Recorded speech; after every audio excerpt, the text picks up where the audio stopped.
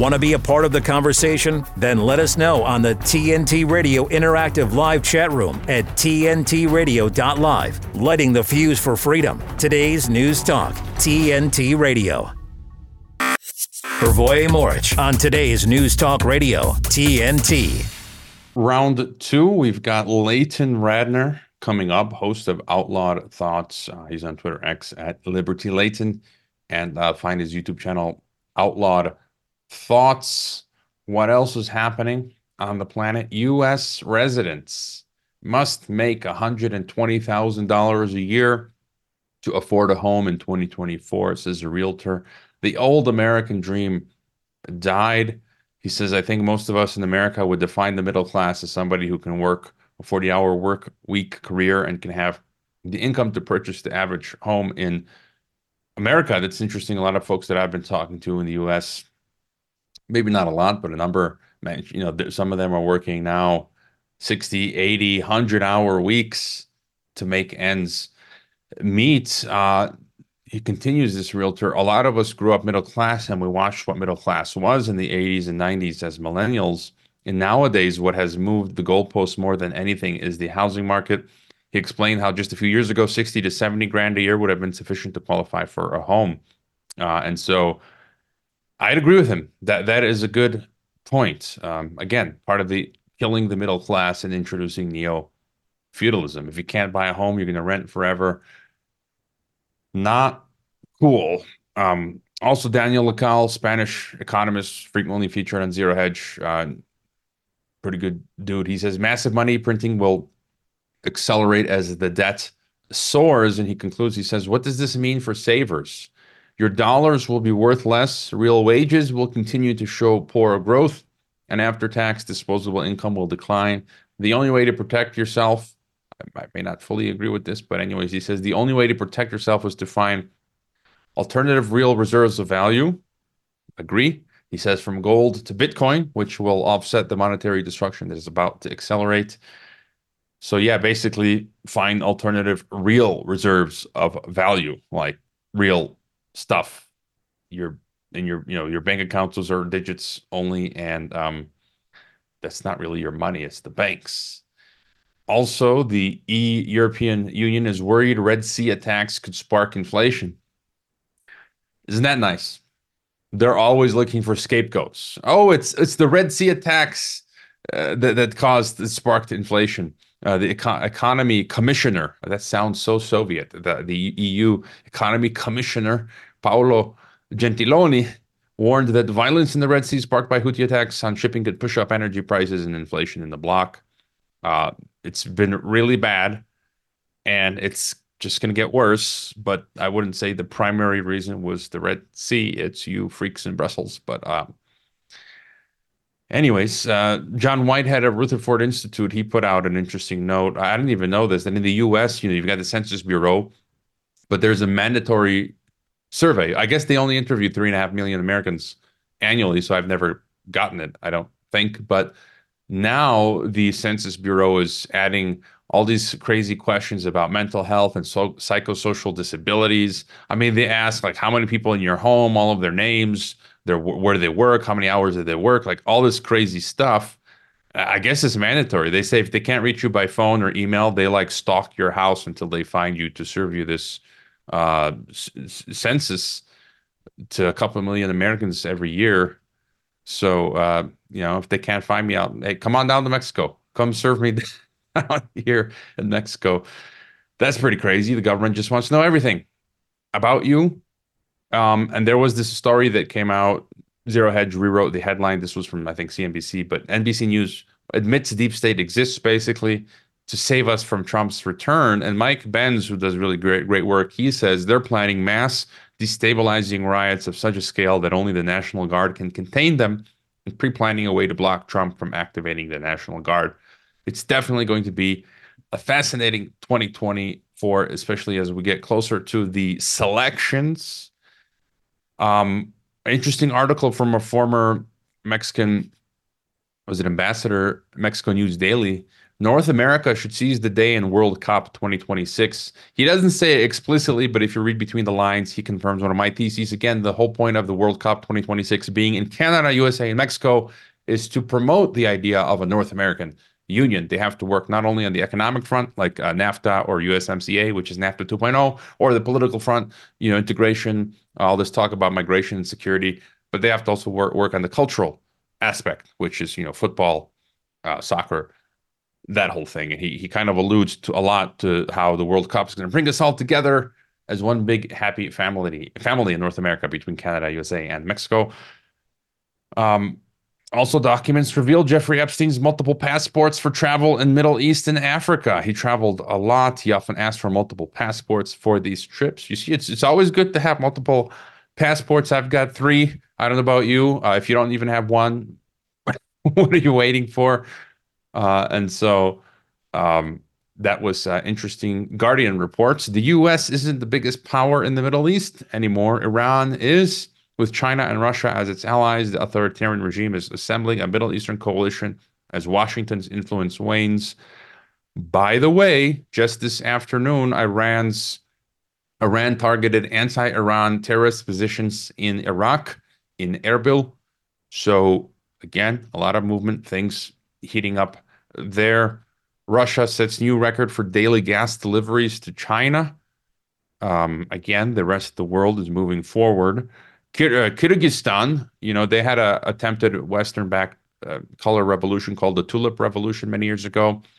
They just announced that they caught a businessman and an activist who were plotting a coup in Kyrgyzstan, which looks like what would have been the color revolution 2.0. He said one of the guys was also a U.S. citizen. They were planning to stage mass riots and, the usual sort of stuff. So they've been arrested now. And Germany's army preparing for a Russian attack. Tens of thousands of German soldiers would be deployed. French anthropologist Emmanuel Todd says NATO's defeat will be a victory for Europe. The American-Ukrainian defeat will pave the way for rapprochement between Germany and Russia. And Britain is going to send 20,000 armed forces personnel to one of NATO's largest exercises since the Cold War.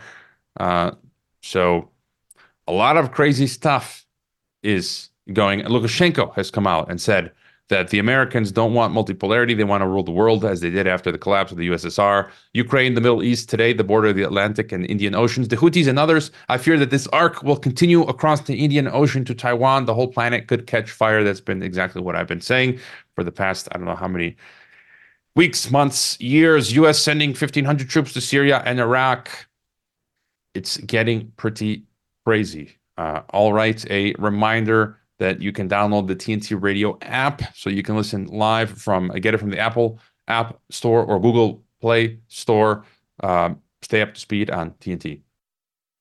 Going 360 on the headlines. It's really well-balanced conversation. Today's News Talk Radio, TNT.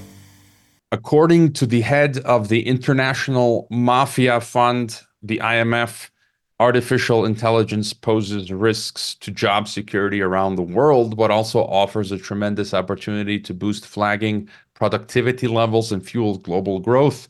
Here with the story, joining me once again, TNT News producer Adam Clark, codename Bruckus. Thanks, Hrvoje. I'm not 100% sure that's what IMF stands for. Somebody better fact check that. Just kidding. So I guess at the end of the day, we might as well be consulting a psychic or messing around with a Ouija board, maybe shaking up that magic 8-ball, or ultimately just flipping a coin. Because it seems to be 50-50 here in this report. This is all according to AFP.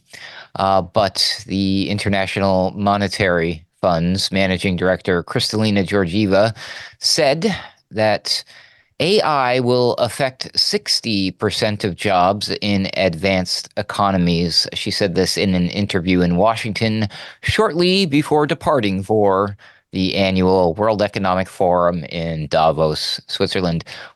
Okay, so with AI expected to have less effect in developing countries, around, quote, 40% of jobs globally are likely to be impacted, end quote.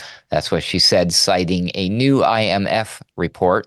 She went on to say, quote, and the more you have higher skilled jobs, the higher the impact, end quote. However, the IMF report published Sunday evening notes that only half of the jobs impacted by AI will be negatively affected.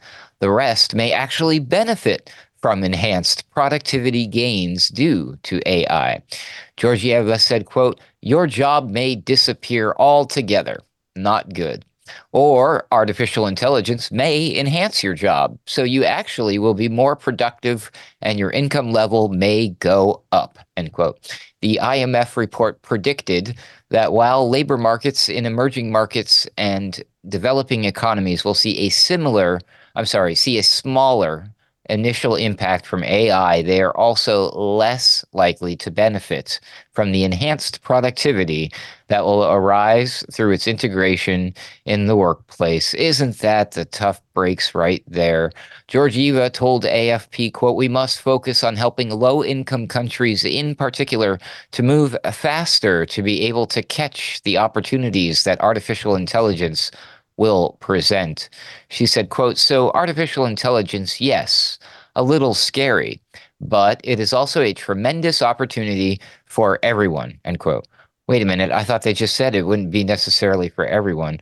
Regardless, the IMF is due to publish updated economic forecasts later this month, which will show the global economy is broadly on track to meet its previous forecasts, she said.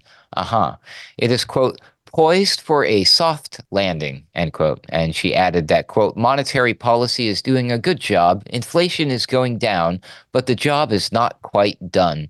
So we are in this trickiest place of not easing too fast or too slow, end quote. The global economy could use an AI-related productivity boost, as the IMF predicts it will continue growing at historically muted levels over the medium term. Georgieva said, quote, God, how much we need it. Unless we figure out a way to unlock productivity, we, as the world, are not for a great story, end quote.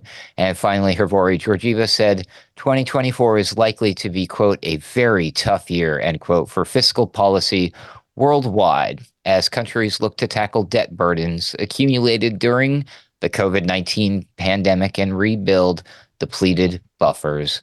I don't know how much, if anything, I want to believe coming from her mouth, but what do you think about this report? I can't stand the sight of her. She's a top tier globalist. And I think she knows what she's doing. She can't not know. Though she does have a point where she says your job may disappear altogether, or AI may enhance your job so you actually will be more productive and your income level may go up. I think we're seeing that right now. Some people's jobs are disappearing. And for others, it is enhancing their productivity. But I think their ultimate goal, I think, is to automate as much as possible, to automate people out of jobs. I think that's what they really want. And I didn't have time to mention this story, Ruckus, but it was from Spectrum IEEE, the global project to make a general robotic brain. 34 labs are teaming up to tackle robotic learning. Robots from around the world, including this robot from Google, are sharing data on object manipulation to help work towards a general purpose robotic brain. I saw a clip today, was it from one of Elon Musk's robot projects, where there was a robot folding clothes now. So it's going to replace the cleaning lady. You got the Roomba, you get the robot can now just fold clothes. And so I think that is their ultimate goal. What do you think? I call bogus on the Roomba, by the way. I've never had one until I don't have one, but in the house I moved into recently, there's one available, and I've tried using it, and I observed that thing, and man, it's not as intelligent as any of this other scary AI they're trying to frighten everybody with. That's all I gotta say. Yeah, no, I don't know. I'm very hesitant to believe anything coming from these international bodies of unelected folks, such as this lovely lady. But isn't it? I was kind of only half kidding when I say, like, they're just throwing stuff at the wall and seeing what's going to stick. I mean, talk about a cover your butt either way. Like, well, hey, you could lose your job or things could get better. Oh, please. Anybody could have told us that, Hrvoje. What a joke. I think that is a good point that they are just throwing whatever they can to see whatever it works. So this dystopian future is not exactly as they sell it to us. So there's some hope there. That's some good news. And I'm with you on the Roombas. First of all, I just do not feel, never felt comfortable having any smart stuff in my home. And I think I could do a much better job cleaning than a Roomba. And I just wonder, because they're like circle, how do they get the corners? You know, they have to be like square to get the corners. And again, they're mapping out your home, taking all sorts of data. No thanks. I like doing things the analog way, but it's a good exercise as well. Cleaning your own house, sweeping, vacuuming. Think of it as exercise, you know? So all right, Ruckus, have a wonderful rest of your Monday. We've got Leighton Radner joining us right after this. You should hear what Ross Cameron is talking about. I see there's a new trend taking place, sweeping the internet, of what they're calling sort of technology naked walks, where you go for a walk without your iPhone, without a headset, and just alone with your thoughts. Apparently some people are finding it quite emotionally taxing, but subsequently liberating. Certainly I find if I get into a motor vehicle with a teenager, it's a matter of seconds before there is a request for usually the latest Taylor Swift song or some other form of electronic stimulus. We are a generation apparently trained for a very short concentration span and a desperate need for digital company. Ross Cameron on today's News Talk Radio, TNT. Radio works because of its ability to personalize to the listener. What's exciting these days is that people are rediscovering it. You know, people are really rediscovering just how powerful radio is, how ubiquitous it is. It's in our cars, it's in our homes. There are so many new ways to access it. It's everywhere. To find out more, go to tntradio.live. If you're talking about it, we're talking about it. Today's News Talk Radio, TNT. We're joined for the first time on this Rebel transmission by Leighton Radner, host of Outlawed Thoughts, editor of the Tower Gang podcast, Alaskan historian. Find him on Twitter X at Liberty Leighton or youtube.com/outlawed thoughts. Welcome to TNT, Leighton. Thanks for having me. I can't recall where, but I stumbled onto you and your work somewhere recently. I think you were a guest on a podcast, and I enjoyed it very much. You're talking about Alaska, and but before getting your thoughts on things, if you want to tell us a bit about the work that you do. Yeah, so I mean, on the sort of political side, I do stuff with the Libertarian Party over here in Alaska. I'm the comms director for them, for the state party. And then I do just some random event surfing. I'll show up at random stuff around the United States to kind of show support for other people. But I write scripts primarily, and then I got into editing to kind of turn those scripts into videos. And so with that, I started the YouTube channel. I created a documentary, kind of 45-minute video that was sort of the first big piece that I did, which was on a guy named Joe Vogler, who was a political figure in the past here in Alaska. And I've done a few others, and I have a few others that I'm working on now. That'll be sort of similar to that. All right. Yeah, I've had a number of libertarian folks on the program as well. Mike Tiermat, who's running as a presidential candidate, Jeffrey Kaufman of Odyssey, well, formerly of Library, who was running out there in New Hampshire. I can't remember. Just so many people I talked to. Yeah. But, Alaska is fascinating because that was one place about 15 years ago that I was looking to move to. When I finished my grad studies, I was looking for jobs all over the place, and I was very interested in going to live in Alaska, experience Alaska. I ended up in Mexico, but if you could tell us a bit about, because we don't hear about it much, and for me, it's a fascinating place, Alaska. There have been a few films over the years that have brought attention to Alaska, like that guy, I forget his name, who passed. He went out into the wild, I think it was called. Into the Wild. That's a Grizzly Man is another one that's often talked about. Yeah. No, go ahead. Sorry. No, just to get your thoughts on what's happening in Alaska now, Alaskan politics, and anything else that's interesting.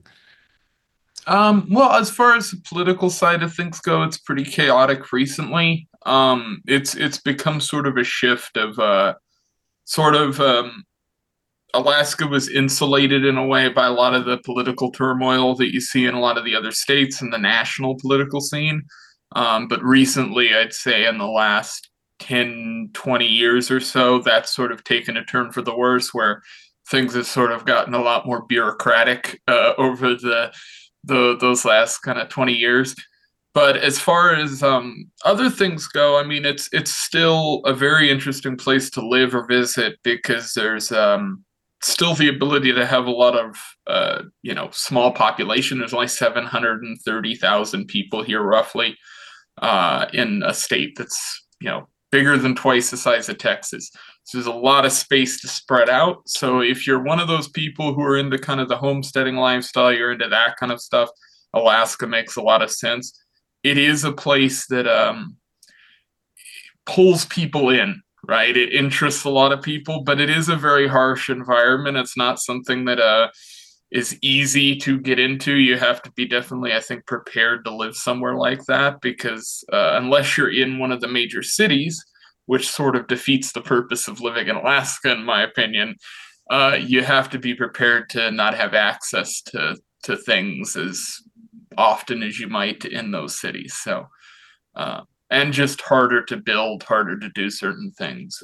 But things are a little bit cheaper as far as land goes if you live in those areas. So, what's the state of freedom like living in Alaska? I know between different states, it varies. I mean, you've got things that people can think about, like income taxes. That there are states that don't charge income tax and others that do, which is why people are fleeing California now. I guess they're introducing an exit tax, and then all sorts of bureaucratic things. I forget which states it was in, whether it was Dakotas or Montanas or Wyoming, maybe even Alaska. Like there were laws where you can't collect your own rainwater, or laws that were restricting hunting for meat, or selling meat that you hunted, or even gifting meat that you've hunted to neighbors. And what sort of the state of how free is life in Alaska?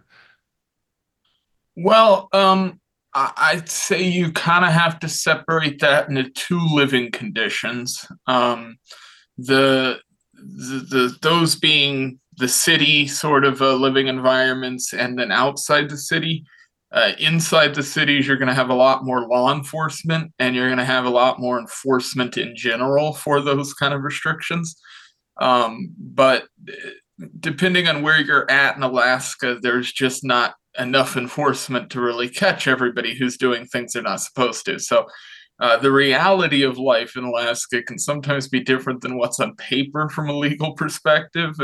As you travel around the state, you get a real feeling that it's in the smaller communities, you do what you want, and as long as there's no one to tell anybody, then you're fine kind of attitude. But as far as restrictions go, and as just general liberty, the gun laws here are really good. So you've got strong Second Amendment protections. There's no permit to carry. There's open or concealed carry hunting. If you're from the state of Alaska, you have a pretty easy time. If you're from outside the state, good luck, because they don't really care much for people coming outside the state to hunt. And so there's like a lottery system to get tags and things like that, and it can be a pretty big hassle. The biggest, I'd say, infringement on liberty within Alaska over the last 15, 20 years has been property. And that comes from the federal government. It comes from the state government as well. But the biggest problem, I think, liberty-minded folk would have with the situation is that the federal government has basically defanged the state government. They don't really have a way of enforcing anything at this point. And so Alaska is 60% owned by the federal government. About about 37%, I believe it is, or 36% of it is owned by the state. And then there's less than like 1 or 2% that's somewhere in that range that are actually privately owned land. So there isn't much to go around, because even in a state that's this big, you have sort of a situation where resources are really valuable from the federal perspective. And so if you've got all this open land that no one's living on, they just look at that as a money sign. So you have the national park systems and all these things that come in and take control of that area. And so that's driven up the prices on housing. It's driven up the prices because nothing new is being built, because there's no new land to get a hold of to build it. And so the cities are becoming more congested, I think similar to what you see in a lot of metropolitan areas. And so I definitely think it's worse in the cities now than it's probably ever been, in my opinion. And that's even going back to the, sort of shoot 'em up Western days. It's pretty bad. Yeah, and I have heard Washington, the White House, talking about how they want to. I forget what the exact programs were called related to the whole climate agenda. In the name of the climate agenda, they've been wanting to confiscate more and more land for quote conservation purposes, and leaving us with less. And it's interesting. You just highlighted a trend. I'm just all over the place. Housing market, the prices are going up, and it's pricing out the middle class. From Alaska to other people I've had on in different all over the U.S., in Europe, and Mexico, and it's like this. Part of this whole great. I keep talking about it. The Great Reset project, the neo-feudalism. To wipe out the middle class and create like a two-tier system, the rich and the poor. Real quick, Leighton, we're gonna jump to our headlines. And here's the news. Extra. TNT Radio News. For TNT, this is James O'Neill. U.S. Navy ships and aircraft combed areas of the Gulf of Aden for 2 missing U.S. Navy SEALs on Monday, as details emerged about their mission to board and take over a vessel carrying components for medium-range Iranian ballistic missiles headed for Somalia. Fulton County, Georgia District Attorney Fani Willis, who brought charges against former President Donald Trump on election interference, claims allegations brought against her of having an improper romantic relationship with a prosecutor were made because they're black.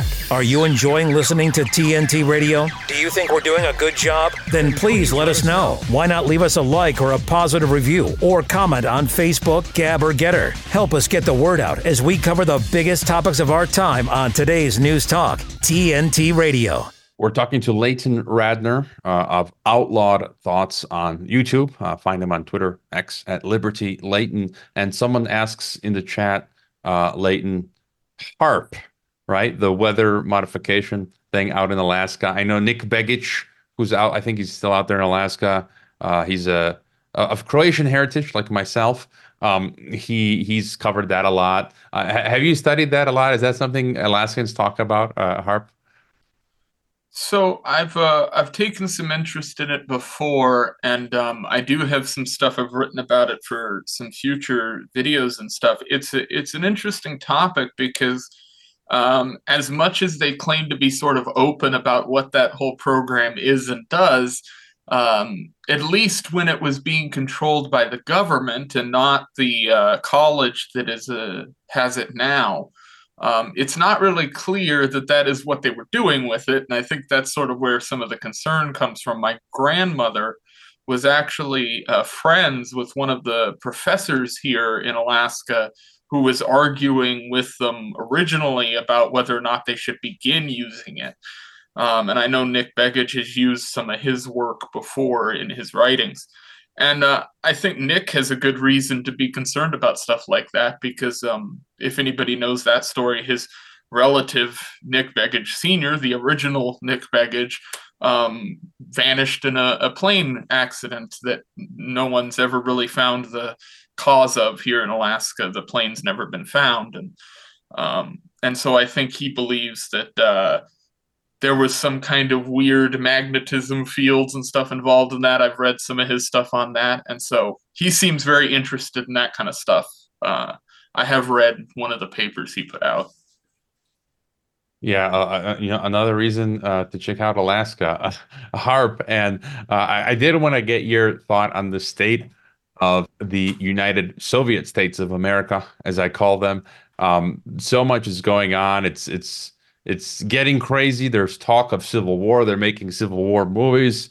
Some people say there won't be elections. The economy sucks, and our leaders want to take us to World War III. How are you seeing things? Well, the whole Ukraine war, Russia conflict, that definitely stirred up some um, sort of attention on my end to the whole war front. I've definitely been very anti-war and boisterous about that, my kind of activism and politics and stuff.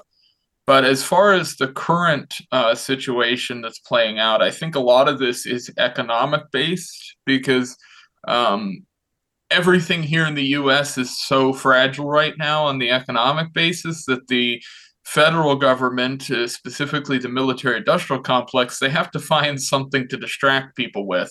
And so the conflicts that they went with happen to be conflicts they already sort of had in the pan before, right?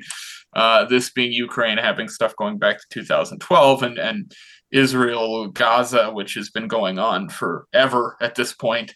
And so I think these are very convenient for the military industrial complex. I think everybody kind of recognizes that on our side of things. So I think it's unfortunate, but everybody kind of has to be prepared for not only economic collapse now, but bombs being thrown everywhere, which is sort of an insane proposition to keep up with. And that's interesting. You're already like the second or third person that I've spoken to specifically come to that conclusion. I had Jeremy Ryan Slate, who I've had on TNT and on my podcast. I was asking him these similar questions, and he said a lot of this boils down to the financial or economic, the dollar, the debt system collapse, and that kind of explains a lot of other aspects like these wars. And I do want to talk more about foreign policy, but just going back to the economy, your thoughts. A lot of people say we're in this debt bubble that's going to burst, and then worrying about the state of the dollar as a world reserve. There's a lot of de-dollarization going on with the rest of the world, which could eventually, knock the legs out from under the dollar. As I already mentioned, I'm just seeing inflation wipe out the middle class. Your further thoughts on some of these issues? I would say on the economic side of things, I'm far more in favor of almost an accelerationist approach to things because my point of view, take something like Javier Milei, right, where you had this huge inflation, and I think that ultimately led to his election. I think in a similar way, the state of Alaska has a lot of resources. We can bounce back from the economy completely coming out from under us because we've proven that, right? This place was built out of a gold rush, basically, that came out of nowhere. There wasn't any resources or infrastructure here to begin with. People built it. So it's proof positive it can be done again, and I think that can be done individually in every state. So I think you end up with a situation where it doesn't really matter if the economy blows up. It almost matters if we get it done now so that we can rip this Band-Aid off, get something rebuilt, either set a new currency or get somebody in power who can actually get things back on track. I think we'd be in a much better position long term than just letting them play ping pong with the economy for the next 10 years until it blows up. Yeah, I flirted with that idea of accelerationism. Just let the whole thing collapse, and then a lot of people that I took, David Morgan, who I had on last week, was talking along similar lines that what we're going to see going forward is things will be crashing, collapsing. I call it global civil war because you're seeing Ecuador, Papua New Guinea, riots, collapse. I can't even keep track of it. There was another one this morning. I have to look through my feed. I forget which here it is. Poland now. It says experts warn of civil war risk in Poland amid escalating political tensions. I had a guest on in the past, William I. Robinson, and he calls it the global civil war because it's a systemic financial crisis, and then it leads to collapse of governments. And as you mentioned, them wanting to take us to war. And you mentioned currency, any thoughts on, there's all this talk of CBDCs, right? Central bank digital currencies, and that being as one solution for the collapse. And we've already seen what they can do with this sort of stuff. I've had the DHS ban me from PayPal. I've been taken off of Patreon. People are now getting their banks canceled their accounts. And so any thoughts on central bank digital currencies? I'm definitely not a fan of it. I do think it's something they're exploring the concepts of, and it's very concerning because I think there's a concept that everybody has in their head with inflation. And I think, again, looking at Malay, this is something similar where you have a situation where, everybody has that vision of people buying bagels with, wheelbarrows full of money. And that sort of scenario that Weimar Republic, I believe, or whatever I believe that's the correct. But yeah, so everybody has that vision in their head of what that might look like. But if those are just numbers on a phone in your hand, right? It's sort of non-physical now. And I think it removes that element of the scare factor of what inflation is. And so I think it makes it very easy for them to trick people into believing everything's fine when really everything's on fire. And so I think you end up in a situation where people have to kind of be against this. And I think ultimately the way that works is just the culture of everything. Like, I think there's enough old people that are still around that things like this are still hard for them to implement, frankly, because there's at least 20 or 30% of the population that just aren't going to do it. And so what do you do with those people? You kind of have to allow them to continue to use the hard currency. And so they're in a position now where I think it's something they might even be looking at implementing maybe 15, 20 years down the road, but they're at least going to get it in everybody's heads right now, because then they can look at their rolls and their censuses and kind of keep track of who's left, who's around that might be not okay with this, and just wait. Yeah, I definitely see that coming. So it's just a matter of time. Over the weekend, I went out for a nice steak here in Mexico. And you mentioned like old people who won't get into the digital stuff. And I do not do QR codes. Like, I hate my phone. I try not to, I try not to use it. I've got a de-Googled phone as well. And the guy throws a little piece of paper on the table, QR code. And I actually had my phone with me and it was on the table. And I just look at the guy. I'm like, do you have a menu? And he's like, yeah, we got a menu. Like, so luckily they still had a physical menu. Some places don't. I just refuse to play the game. I'm not doing QR codes. You don't have a menu? Well, tell me from your memory what's on your menu, because I'm going to make their life difficult. So I'm one of those holdouts. But going back to the war thing, I wonder if in Alaska, do you fear the Russians being so close to Russia? Not really. Well, okay. So like the Japanese attempted to invade Alaska, and what they found very quickly is that you can get to the Aleutian Islands and you can get on the Aleutian Islands, but once you're there, where are you going to go? You have to go through the whole state to get to Canada. So you're sort of just in a position where I think people envision it like a battle map where there's like a trail that these guys are going to follow and walk through. But it's like, no, these are like mountain ranges that are like hundreds of miles across and like glaciers and stuff. It's not like this very easy to move across infrastructure. And the highway systems are all sort of owned by the federal government, not only go one direction or the other. So it's like those can be fairly easily destroyed or demobilized so that no one can really use them. And then the whole state's sort of just in stasis. So from an invasion-like standpoint, other than just bombs being dropped or just general turmoil, I don't have much fear of that. Plus, it's like, I think one of the per capita most armed states, and per capita has the most pilots and privately owned aircraft.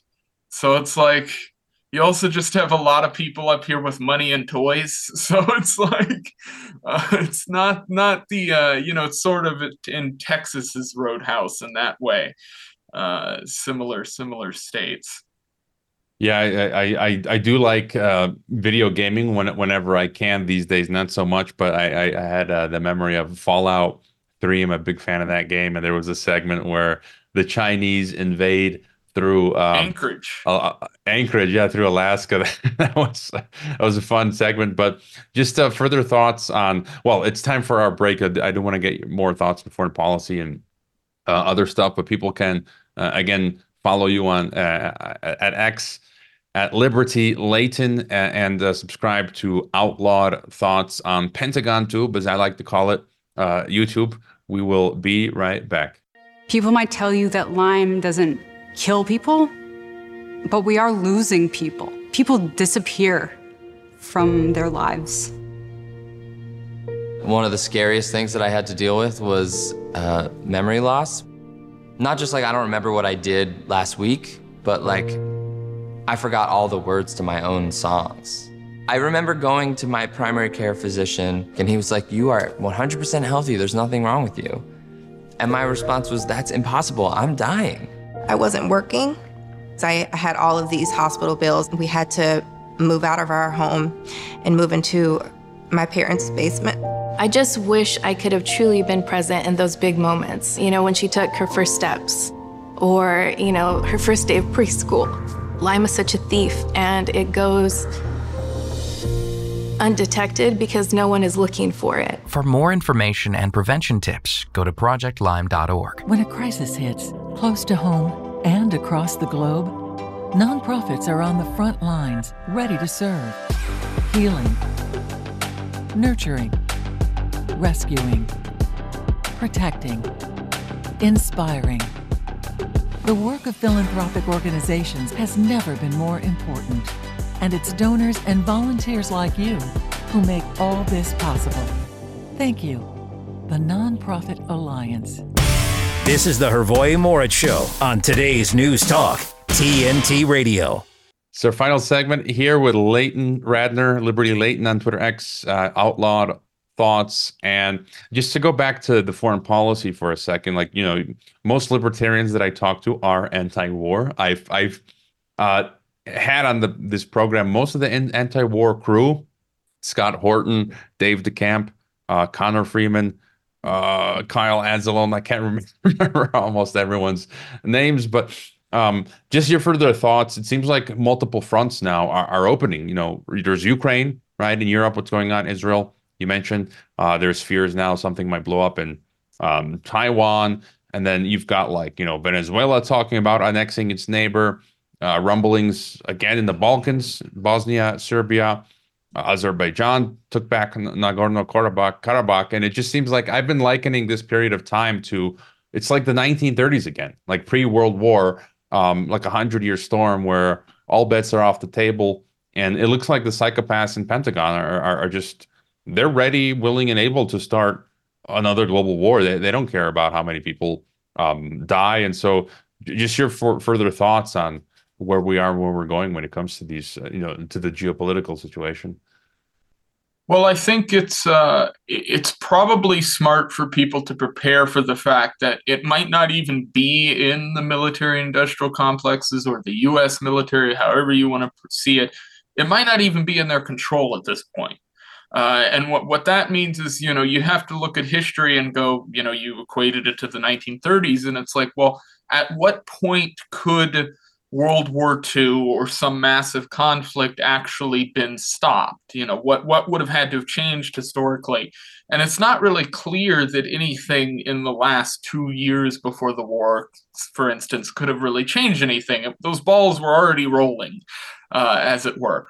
And so I think something similar is played out here, where the U.S. has basically been top dog from a military perspective. They spent a lot of time going around all these other countries and instigating conflicts and funding terrorist organizations, funding groups that have brought distress to innocent people in those areas. And so from a cultural perspective, I think we all know what that does, which is turns those people against not only the governments that are in power in whatever country they're in, but it turns them against the outside governments, the people that in the past may have been looked at as the ones who were going to help them.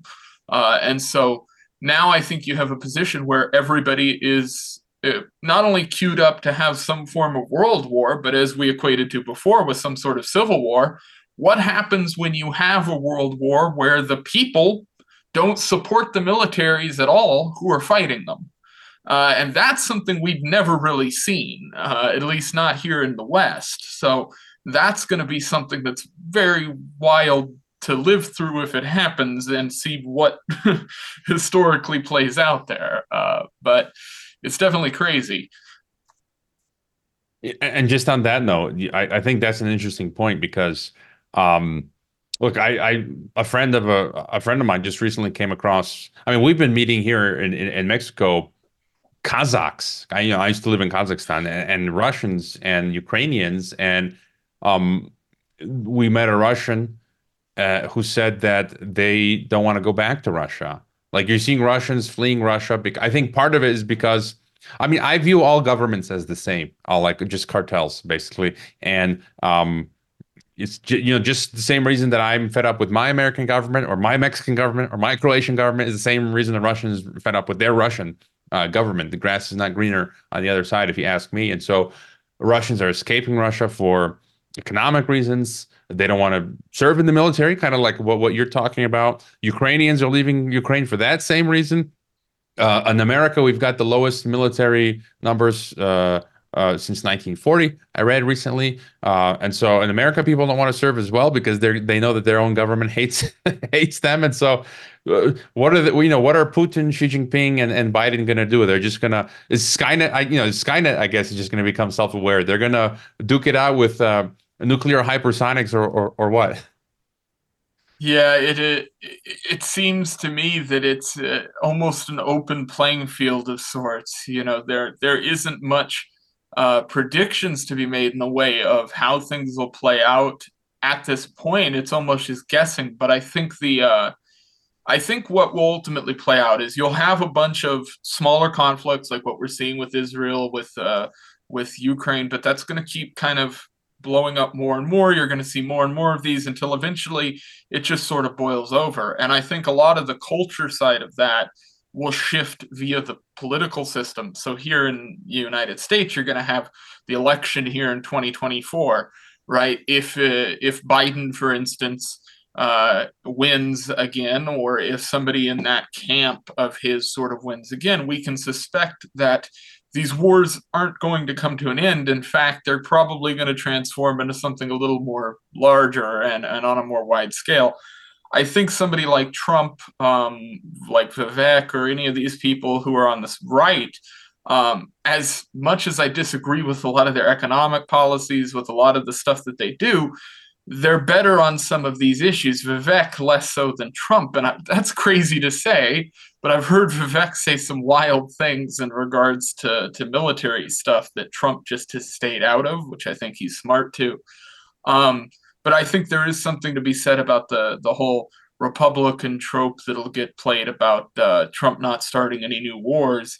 And you do kind of look at that here and go, well, maybe somebody like him, again, with that whole accelerationist idea, I don't think he's good for the country necessarily, but he might be better than Biden, but still able to move us closer to this sort of we have to spin our wheels out and realize we screwed up kind of scenario. So it's hard to say how things will play out. I think once 2024 happens, once the election happens, then you're going to see a lot of this military stuff shift very quickly. Because that's the big deciding point. That's when the military can start doing things that they weren't before. Yeah, I think whatever people think, it was impressive that Trump could just hop on over to, the border there between North and South Korea and meet with Kim Jong-un and this is real diplomacy. This is what people should be doing.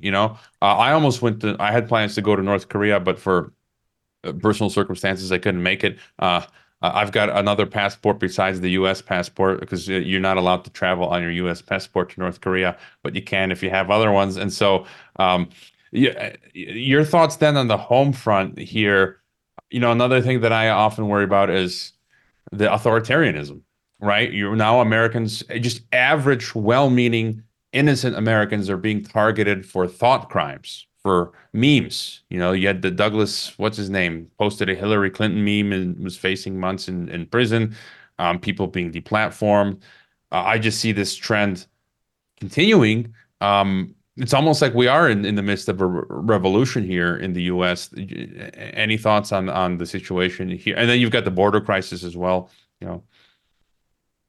I think it's hard to say exactly what we're on the cusp of. And what I mean by that is like revolution is certainly what I would like to call it, and I'd like it to be that if we're going to be in something, But I also think it's very possible that turns into, again, civil war very quickly, which isn't necessarily going to lead to the outcome that a revolution might, right?